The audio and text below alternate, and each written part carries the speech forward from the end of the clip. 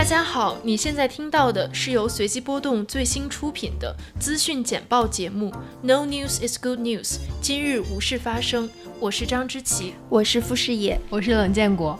在这档节目里，你将听到5个板块的内容，包括1则头条，聚焦于当下的一个热点话题；3则消息，我们3个会每人选择一条自己近期关注的新闻；1个分享，可以是一本书、一部电影，也可以是一个物品、一道菜；最后还有1封来信和1首音乐哦。欢迎大家点击页面左上方的订阅按钮关注我们，不定期查收这份资讯简报。也欢迎大家写信给我们，推荐你感兴趣的话题，分享你近期的生活。听众来信和商务合作请写信至 highgoodnews2023@gmail.com。 让我们开始今天的节目吧。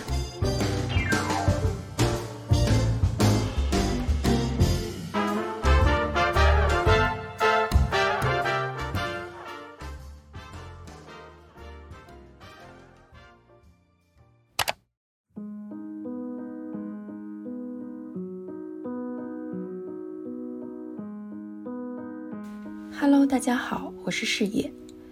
本月的资讯，我想关注的是本科生回路读职校这个话题。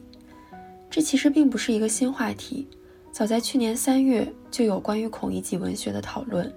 一些经历了3年疫情和防疫的学生，在走上社会时，用孔乙己文学形容自己的处境。都说学历是敲门砖，但慢慢的，我发现它也是我下不来的高台，更是孔乙己脱不下来的长衫。与孔乙己文学的火热相伴，是居高不下的青年失业率。2023年7月17日，国家统计局公布了2023年6月的全国城镇调查失业率。数据显示，16到24岁青年调查失业率攀升 0.5 个百分点到 21.3%， 连续3个月创2018年有统计以来的新高。也是在同一天，北京大学张丹丹在财新发布可能被低估的青年失业率一文。他指出，在就业市场不好的情况下，大量劳动力会选择观望、等待或暂时退出劳动力市场，而这一群体通常会被失业率统计忽略，造成对劳动力整体情况的误判。根据他的推算，如果将非劳动人口中选择躺平、啃老或者不工作的非在校学生列为失业状态，那么2023年3月的中国青年失业率最大值将达到 46.5%。 2023年8月15日，国家统计局发言人在记者会上宣布，由于统计调查工作的健全优化，自8月起将不再公布青年失业数据。根据统计局的官方网站，此前的统计方法中，就业人员并不包括实习的各类在校生。就业人员的标准是年满16周岁，未取得报酬或经营利润，在调查周内从事了1小时以上的劳动人员。2024年1月9日，在宣布不发布青年失业数据4个月后，新华社主办的瞭望新闻周刊发布了文章《本科生回炉读职校增多，职校升本如何满足社会需求》。文章称，近年来，本科学历加技能证书成为不少大学毕业生求职时的配置。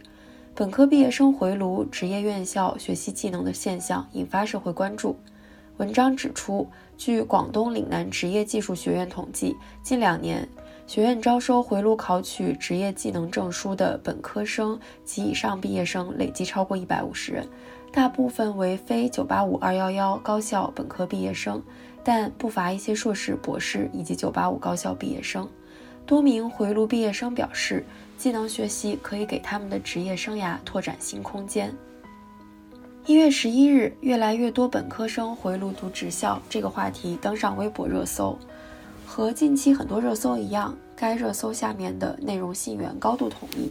热搜发布者为27家媒体，也就是仅包含认证为报纸、杂志、通讯社、媒体网站、电台、电视、新媒体，并且具有社会新闻属性的媒体栏 V， 其中包括第一财经日报、财经网、3联生活周刊、凤凰网财经等大家比较熟知的媒体。仔细浏览可以发现，各家媒体发布的信源基本都来自北京青年报于1月11日发布的一篇文章，本科生回路读职校增多，呼唤普职融通。而这篇文章的部分信息与瞭望周刊的译文重合。文章指出，随着社会的发展，高校毕业生因为结构性过剩，面临的就业压力越来越大，而职业教育作为最实际的培养方式，却存在大量的用人缺口。在如此情况下，本科生回炉读职校，既是基于现实被动选择，也是提高自身竞争力的主动作为，更是把理想和现实有机结合的合理选择。最合适的选择才是最优的选择。本科生回炉读职校，说明越来越多人已经不再受传统观念的束缚，选择走差异化路径。这两则新闻与评论区形成的互文耐人寻味。有网友指出，只要一直在回炉，就不存在失业了。当然，更常见的情况是，这样的微博下面并没有评论。这条资讯很符合 No News 这个栏目的气质，看似是一则新闻，但实则并不构成新闻，更像一条自上而下发布的指令和展演。1月17日，在连续4个月不发布月度失业数据后，国家统计局发布关于完善年龄组调查失业率有关情况的说明，指出失业率统计的2个重要调整。第一是发布不包括在校学生的16到24岁劳动失业率，更精准地监测进入社会真正需要工作的年轻人的就业失业情况。该说明指出，2023年各月平均，我国16到24岁城镇人口中，在校学生占比60%多，近6200万人，非在校学生占比30%多，约3400万人。从我国的国情看，在校学生的主要任务是学习，而不是兼职工作。如果把在校学生包含在分年龄组内，会把在校寻找兼职和毕业后寻找工作的青年混为一谈，不能准确反映进入社会真正需要工作的年轻人的就业失业情况。第二个变化则是增加发布不包括在校学生的25到29岁劳动力失业率，更完整反映青年从学校毕业到稳定工作过程中的就业失业全貌。截止1月30日，统计局尚未公布最新数据。可以肯定的是，根据说明中的2点调整，在校学生并不计入失业率的统计。而另一方面，很多学生在本科毕业后回炉到职校继续保持学生状态，那么他们肯定也不在计算范围内。那些不被纳入失业统计的年轻人，他们过得究竟如何呢？他们在迷茫什么，焦虑什么，又如何在严峻的就业环境中做出自己的选择？或者他们真的像新闻报道所说的有选择吗？在黄登最近出版的《去家访我的2本学生2》中，他以多年在广东一所2本院校教书以及空闲期间走访学生家庭的切身经验，部分解答了这个问题。他指出，学校教育裹挟在现代分工之上，悄然将完整的人置换为工具的人。作为在教学一线多年的老师，黄登在这本书中思考了学校教育和家庭教育之间的关系。他写道，相比家庭教育和社会历练的丰富复杂，学校教育始终有它孱弱、城市化、同质化的局限。有些时候，我甚至怀疑，如果不是学校的教育能够提供一张被社会认可的文凭，为年轻人进入社会提供一种身份标签，其真实的功效可能要大打折扣。现实中，这些来自乡间的孩子身上潜藏了有机性的一面，但不可否认，他们的优势在工业制式般的职场评价体系中，更多时候处于被遮蔽的境地。黄登在书中点出了家庭教育的潜力所在，但同时也指出了学校教育面临的严峻问题。从某个角度看，这些问题，比如优绩主义、高等教育的工具化等等，已经存在许久。而过去3年则加速了这些问题的暴露，让更多年轻人认清了自己的处境，在困境中努力自救。在这本书的序言、抵达、看到和安放中，黄登写道，尽管从整体而言，任何群体都受制于时代大势所决定的趋势和路径，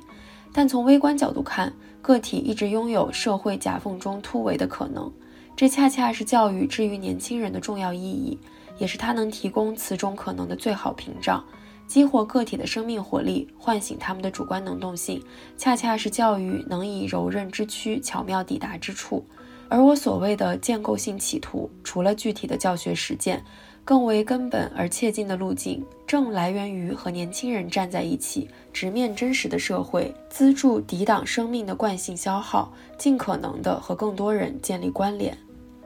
并在具体的生存细节和生命场景中，以下蹲的姿态激活各自的生命活力，积蓄可持续的起跳能量和力气。对于黄灯来说，看到具体的人意味着走进每一个学生的生命故事，将他们放在具体的生活场景中，理解他们的处境和选择。这或许是下行时期我们每个人都可以努力去尝试的。这种努力的第一步，就是拒绝将一个个具体的人变成数字，变成图表，变成指标，拒绝一种语言上的物化，将活生生的人变成回炉的零件，变成可以充电的 USB。因为人不是零件，也不是工具，而是活生生的有意志和能动性的个体。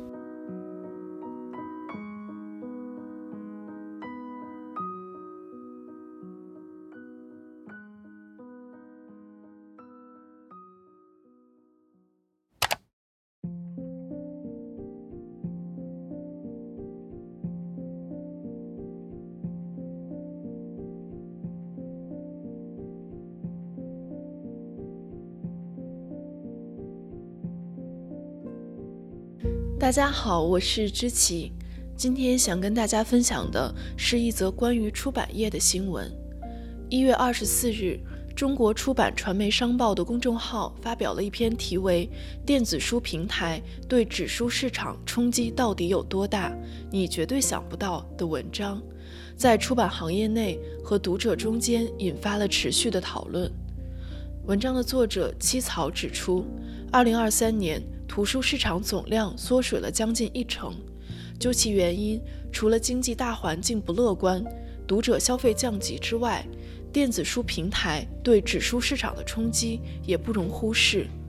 尤其是以微信读书为代表的超低会员价借阅模式对图书市场整体的冲击。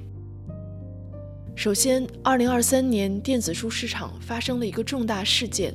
那就是亚马逊于6月30日在中国暂停了 Kindle 电子书店的运营。在此之后， Kindle 用户将无法购买新的电子书，而对于已经购买的电子书，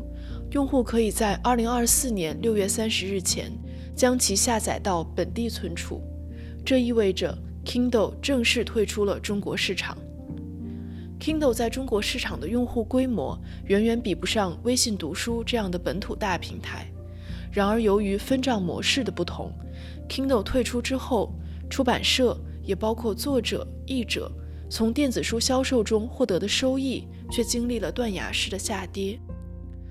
文章列举了资深编辑豆瓣用户吴健晒出的他所在的出版机构2022年和2023年的电子书回款数据对比，单本书的实际回款金额跌幅都在70%以上。是什么原因造成了这种断崖式的下跌呢？是因为微信读书采用的是会员借阅模式，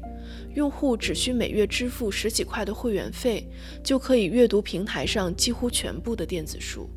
除此之外，用户还可以通过抽奖、答题、打卡等方式获得福利，兑换体验卡和会员卡。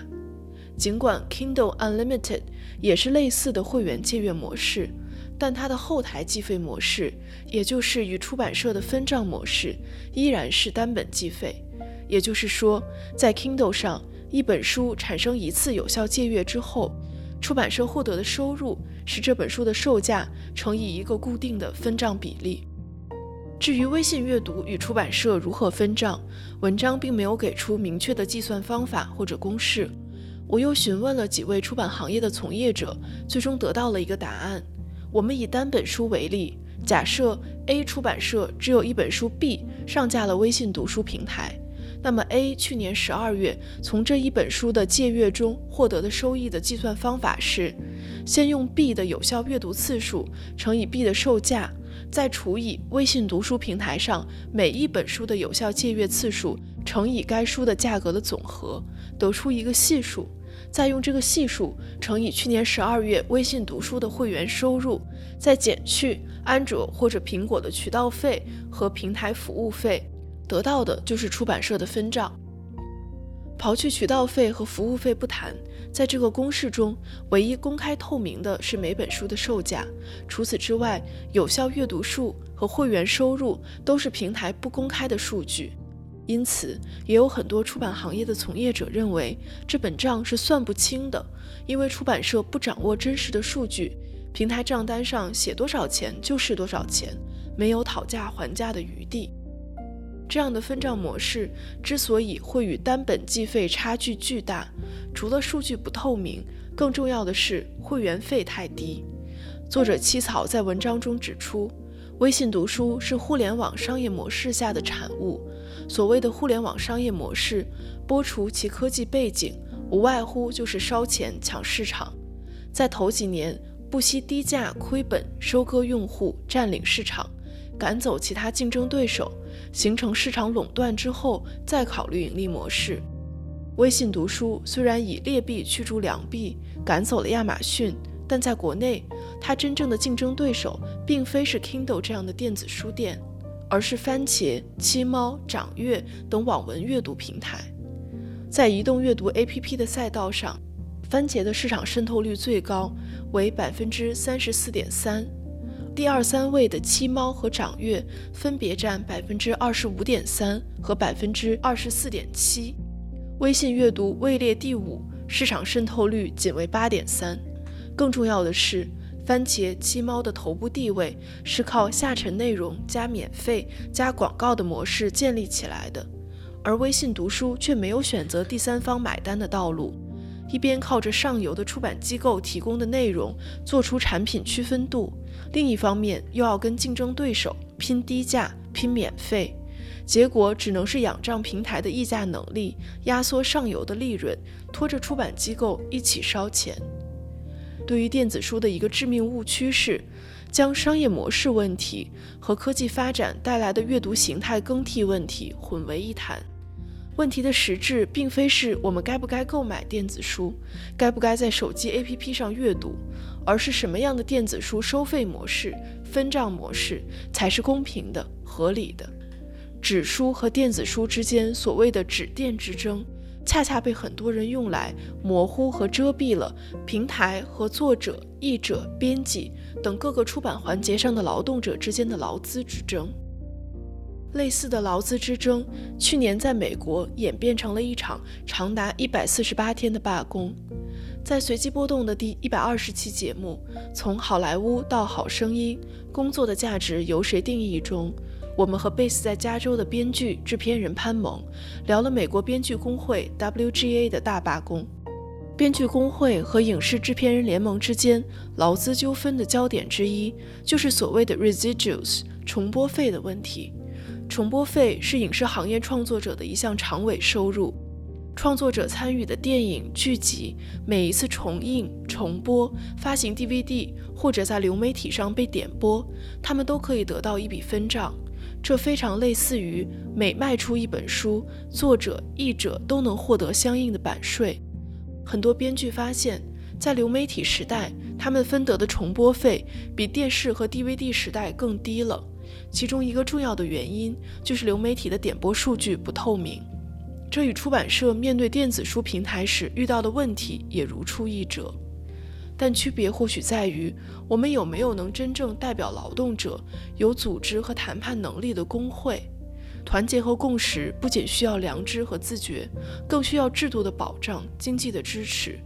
很多问题都和电子书的问题一样，既是一个特定行业内具体而复杂的问题，又是那个唯一的问题，无数的分身和变体。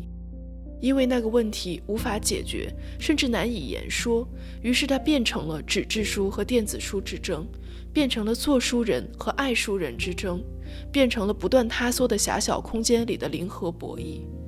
最后想说，资讯的时长有限，推荐大家去阅读七草的文章，我也会把其他的参考资料列在 show notes 和公众号推送中。如果上述内容中有什么疏漏或者错误，欢迎出版行业的朋友们在评论中指正。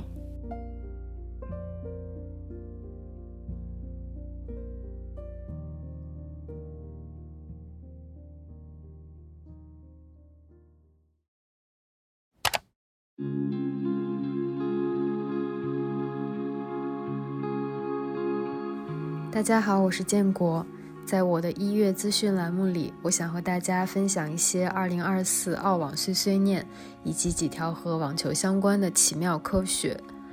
自从开始看网球，其实也只规律地看了2年多，但每一年好像多了一重时间的刻度，可以按照澳网、法网、温网、美网的轮转来期待下一个季节。中间也会看 ATP 和 WTA， 即男子网球巡回赛和女子网球巡回赛的比赛，也会见证这些熟悉的球员在更小的赛场上的起起伏伏，但到了大满贯的硬地、红土或草地上，感受又不一样。对球员来说是人生巅峰或低谷时刻，对心怀深情追星数年的网球观众来说或许也是如此。在今年的澳网上，郑钦文无疑是一颗闪亮的新星，潇洒能打，同时也很幸运。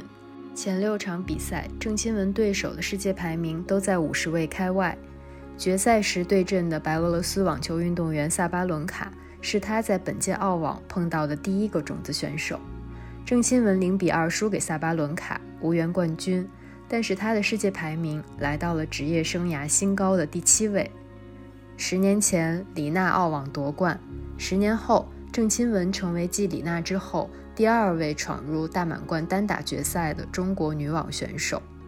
关于从李娜到郑钦文的中国网球10年，我推荐大家收听播客鹰眼时间的第75期节目。大西洋月刊体育版资深记者马修·福特曼在他的赛事回顾文章里提到了另一个今年澳网场下大家议论纷纷的事情，那就是德国男子网球运动员亚历山大·兹维列夫为什么还能打比赛。去年10月，柏林一家刑事法院就兹维列夫前女友布伦达·帕泰亚的家暴指控签发了处罚令，对兹维列夫处以近50万美元的罚款。在德国，被告有权对处罚令提出异议。兹维列夫就是这样做的，他将于今年5月接受审判。帕泰亚声称，兹维列夫在2020年的一次争吵中将他推到墙上，并掐住了他的脖子。在半决赛输给梅德韦德夫之后，兹维列夫在采访中被问到了这一次家暴指控。他表示，任何智商达到正常水平一半的人都明白发生了什么，但并没有进一步解释。这是第2次有前女友指控兹维列夫家暴。在今年的澳网比赛上，另一个与家庭暴力相关的瞬间是，曾经被父亲也是教练殴打虐待的澳大利亚网球运动员多克奇，让萨巴伦卡在送给自己的澳网毛巾上签名，毛巾将被拍卖，所得善款将捐赠给一家慈善机构，该机构旨在支持受家暴影响的儿童和妇女。马修·福特曼在大西洋月刊的文章中指出，体育迷和职业运动员已经习惯了这样一种制度，即运动员在接受某种处罚时，这类指控只通过法律系统进行处理，网球运动并没有针对此类情况的政策。男子巡回赛 ATP 在过去2年中表示正在制定相关政策，而马修的问题是 Is it really？ 真的是这样吗？这一届澳网，我在家里跟爸妈一起看了几场比赛，他们提出的问题包括：为什么比赛这么长？为什么比赛进行到这么晚？其实这是一个好问题。大西洋月刊体育版也再次在今年澳网期间关注了这一议题，也就是网球运动员和观众对于比赛时间安排的疑义。去年有穆雷和科基纳吉斯的比赛持续到凌晨4点，今年则是梅德韦德夫对阵芬兰选手鲁苏沃里，两人凌晨2点还在激战，一直到第5盘才分出胜负。由于罗德拉沃尔球场的比赛要到中午才开始，下午的比赛时间较长，因此夜场比赛开始时间推迟到了7点钟。第1场莱巴金纳和布林科娃的比赛持续了近3个小时，决胜盘决胜局最终比分为22-20，这也是大满贯历史上最长的决胜局。梅德韦德夫在通道里站了半个小时，等待这一场比赛的结束。晚上11点半左右，他终于走上了球场。4小时5盘之后，梅德韦德夫进入第3轮。体育记者马修·福特曼在大西洋月刊的报道中说，这件事情是明明如此荒谬，却又如此司空见惯的。在澳网和美网这2项主要赛事中，这种情况似乎被视作一种荣誉，而不是参赛选手的严重风险。尤其是赢了比赛的一方，早上6点才能上床睡觉，第2天还得再来。近年来，有越来越多的球员表示已经受够了这种赛事时间的安排。职业网球运动员协会执行董事艾哈迈德·纳塞尔说，深夜比赛不仅会伤害球员，也会给球迷、球童、赛事雇员以及所有相关利益方带来负面影响。从健康和安全的角度来看，这不是最佳安排。坦率地说，这是不公平的。该组织由网球运动员德约科维奇在2020年参与创立，旨在解决网球运动参与者的工作条件等问题。迫于该协会以及辛纳退赛事件的压力（辛纳是本届澳网男单冠军），去年11月的巴黎大师赛上，他在赢得了一场凌晨12点30分开始，接近凌晨3点才结束的比赛后，决定退赛（结束）。ATP 和 WTA 的官员同意从明年起禁止比赛在晚上11点以后开始。2个巡回赛都已告知赛事组织者，他们希望夜场比赛从晚上6点半开始，而不是7点或7点半，并且夜场比赛不得超过2场。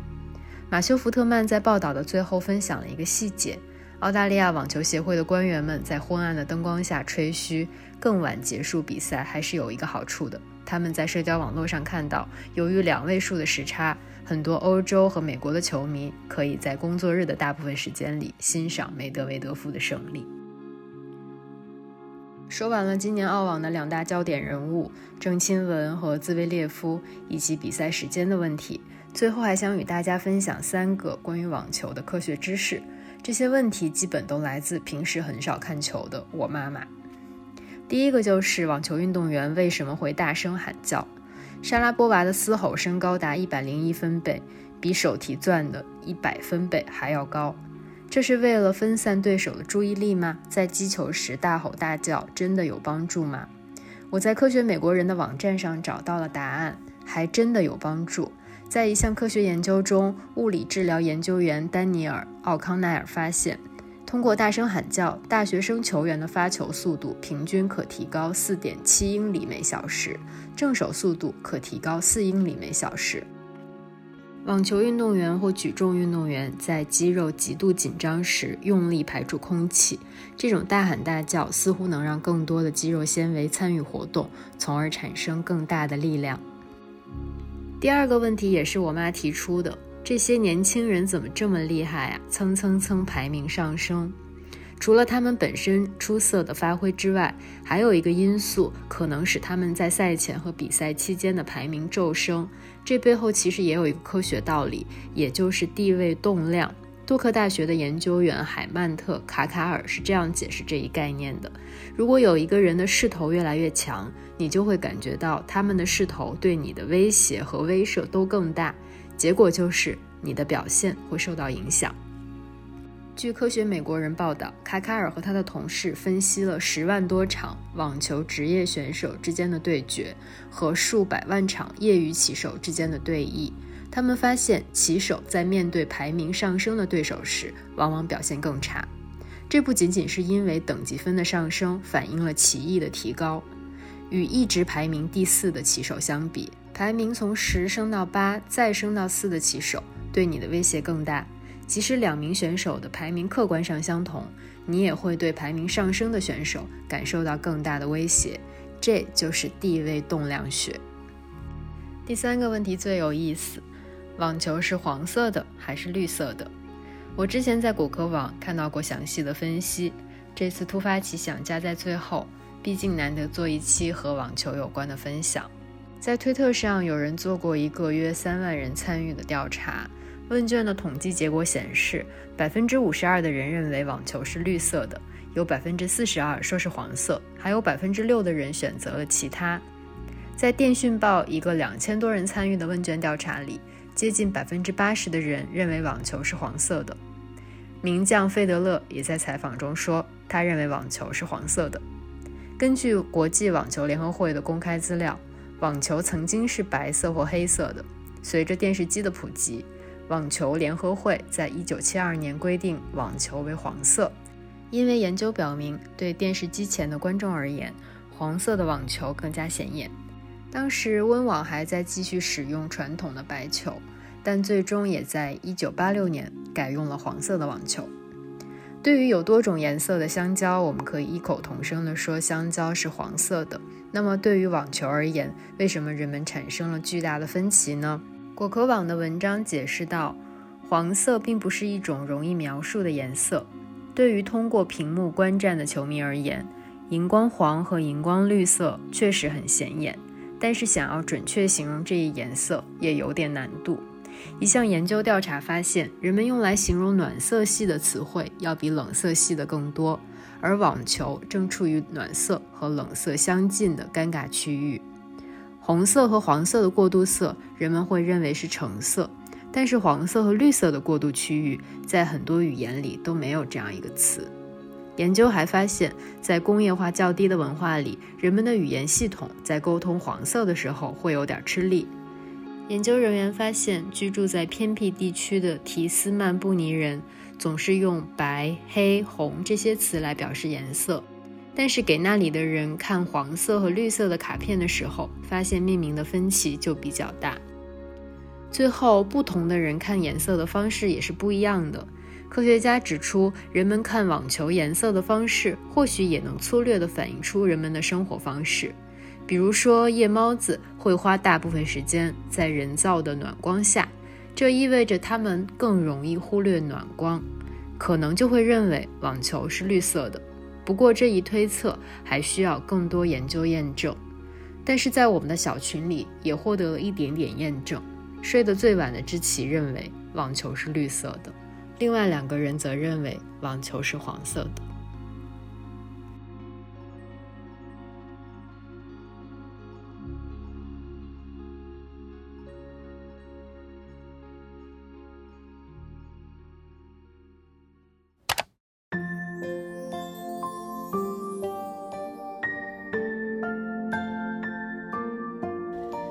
本月我想向大家推荐我们的派对秘密武器拍立得。从去年开始，我们爱上了办派对，生日需要生日派对，圣诞需要圣诞派对，新书发布需要新书派对。今年我们还打算办100岁派对，也就是庆祝我们仨加起来年龄超过100岁的派对。去年年初，知棋购入宝丽来相机和相纸若干。去年生日，我也拥有了一台富基 mini 90拍立得。因此，派对的最后一个固定环节就变成了用拍立得拍合照。拍照并没有想象中那么轻松，尤其是合照。拍合照需要统筹，参与派对的各位进行排列组合，同时要确保每个人都能拿到自己参与被拍的照片。拍合照是个体力活，在不停地变换姿势和队形的途中，人的表情难免失控，而这些失控又难免被镜头捕捉。拍合照也意味着等待，等待快门按下的时刻，等待相纸显影的时刻。同时，每一张照片又是随机的，充满变化的，它根据环境的温度而改变色彩，也根据每一盒相纸的成像情况而变。我们的聚会因为有了拍立得，多了些许意外，很多惊喜，还有一些庄重的仪式感。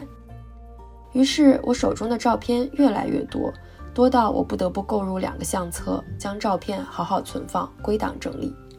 与此同时，我又购入了一台宝丽来相机和相纸若干。现在我的日常爱好是翻看相册，沉浸在照片给我带来的快乐中，无法自拔。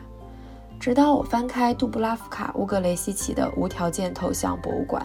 我这种行为仿佛获得了合法性。他在《相册诗学》这篇文章中写道，相片将无边无际难以驾驭的世界微缩成小小的矩形。相片是我们衡量世界的尺度，相片也是一种记忆。记忆的先决条件是将世界微缩成小小的矩形，而将这些小小的矩形整理成册，本质上是一种书写自传的方法。在家庭相册与自传这2种艺术题材之间，无疑存在着一种联系。相册是物质的自传，而自传则是文学的相册。上周为了筹备我们的新书派对，我又购入了一台扫描仪，把给派对上嘉宾拍摄的照片扫描成电子版留存。可以预见的是，以后派对又会增加一个新环节，就是把大家手中的照片扫描成电子版。至于为什么要经历几番周折，扫描前电子时代的相纸，将它们变为海量电子照片流中的一部分呢？可能人类的本质就在于折腾。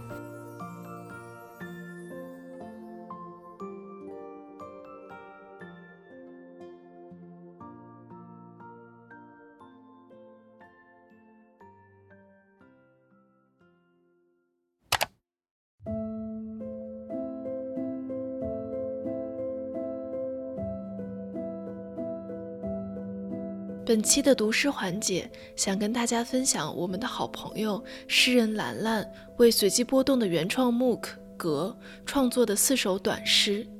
相信听到这里，大家也发现了，我们3个本周集体感冒，声音沙哑，鼻音浓重。用这样浓稠的声音去读兰兰老师轻盈动人的诗歌，可谓是暴殄天物，请大家见谅。出格诗。嗨，爬墙少年，头朝下走路的小孩，愿聋哑人的歌祝福你。嗨，半道下车的旅客，突然拐弯的跳水运动员，轮椅上的石像在为你舞蹈。嗨，砸缸的司马光，把水提到半空的仙人掌，帆船将送你一座大海。嗨，翻白眼的路灯，逃出书本的词语，倒下的路障会给你们让路。嗨，摘下帽子致敬的这首诗，早已离开舞台，在麦克风深处开始了暴动。雪在下，不能把自己活成一声诅咒，但爱，不要触碰我，让我在迷蒙的大雪中远远看到你。给我的嘴以诉说你的语言，为了不被烫伤，我要求一块寒冷的冰。给我更多游移的镜子，使我成为更多的游移，阻止我的诗成为欠条和夸张的肥皂泡。而那声诅咒像石块，坚持它执拗的敲打，在这首诗中发出低沉的回声。壬寅年春季，铁鲸穿梭于浅海，铁鸟坠落于深渊，铁网内外超市拥挤，随后落潮寂静无声。阳光将铁链淬成一道道波浪，谁可以劈开海底，在铁板上挥镐，种一片柔软不屈的4月之花。主妇隔离购物单：大白菜、萝卜、豆包和馒头，西兰花2颗，鸡蛋1盒。阳光，阳光。豆腐、方便面、笋瓜和菠菜，上海青3斤，豆角1捆。一页日历，还有1包酵母，酵母是危险品，以及玉米面、小麦粉。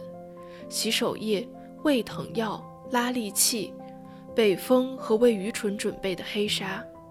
那年从丰宁到东仑，原上都，宫殿不见踪影，野茫茫，荒草连天。祝福鸟窝在矮树上，买1朵金莲花给走进地铁深处的姑娘。支付宝、微信钱包叮当响。快递小哥，愿你的手掌有5垄麦子。时间、阳光、血管里花的河流，还有，听着，你们强加于我的，我也全要了。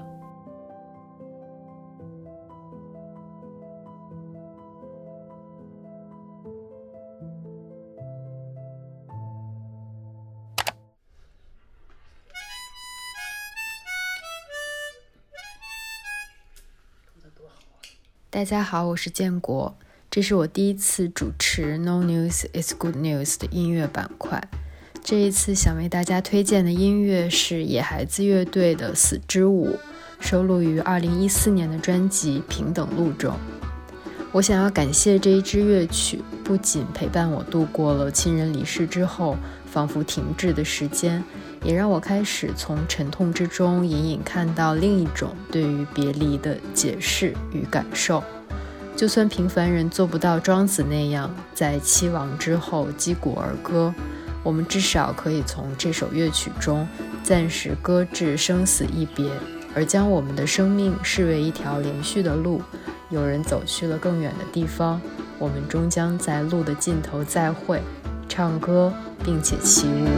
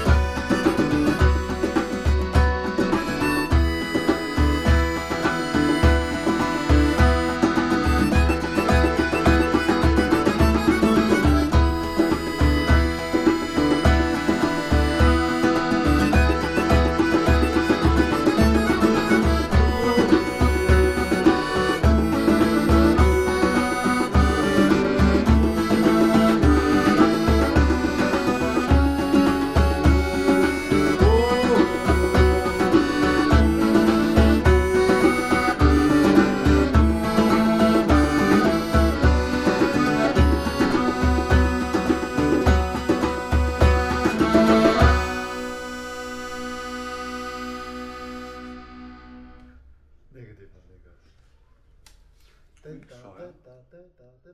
个。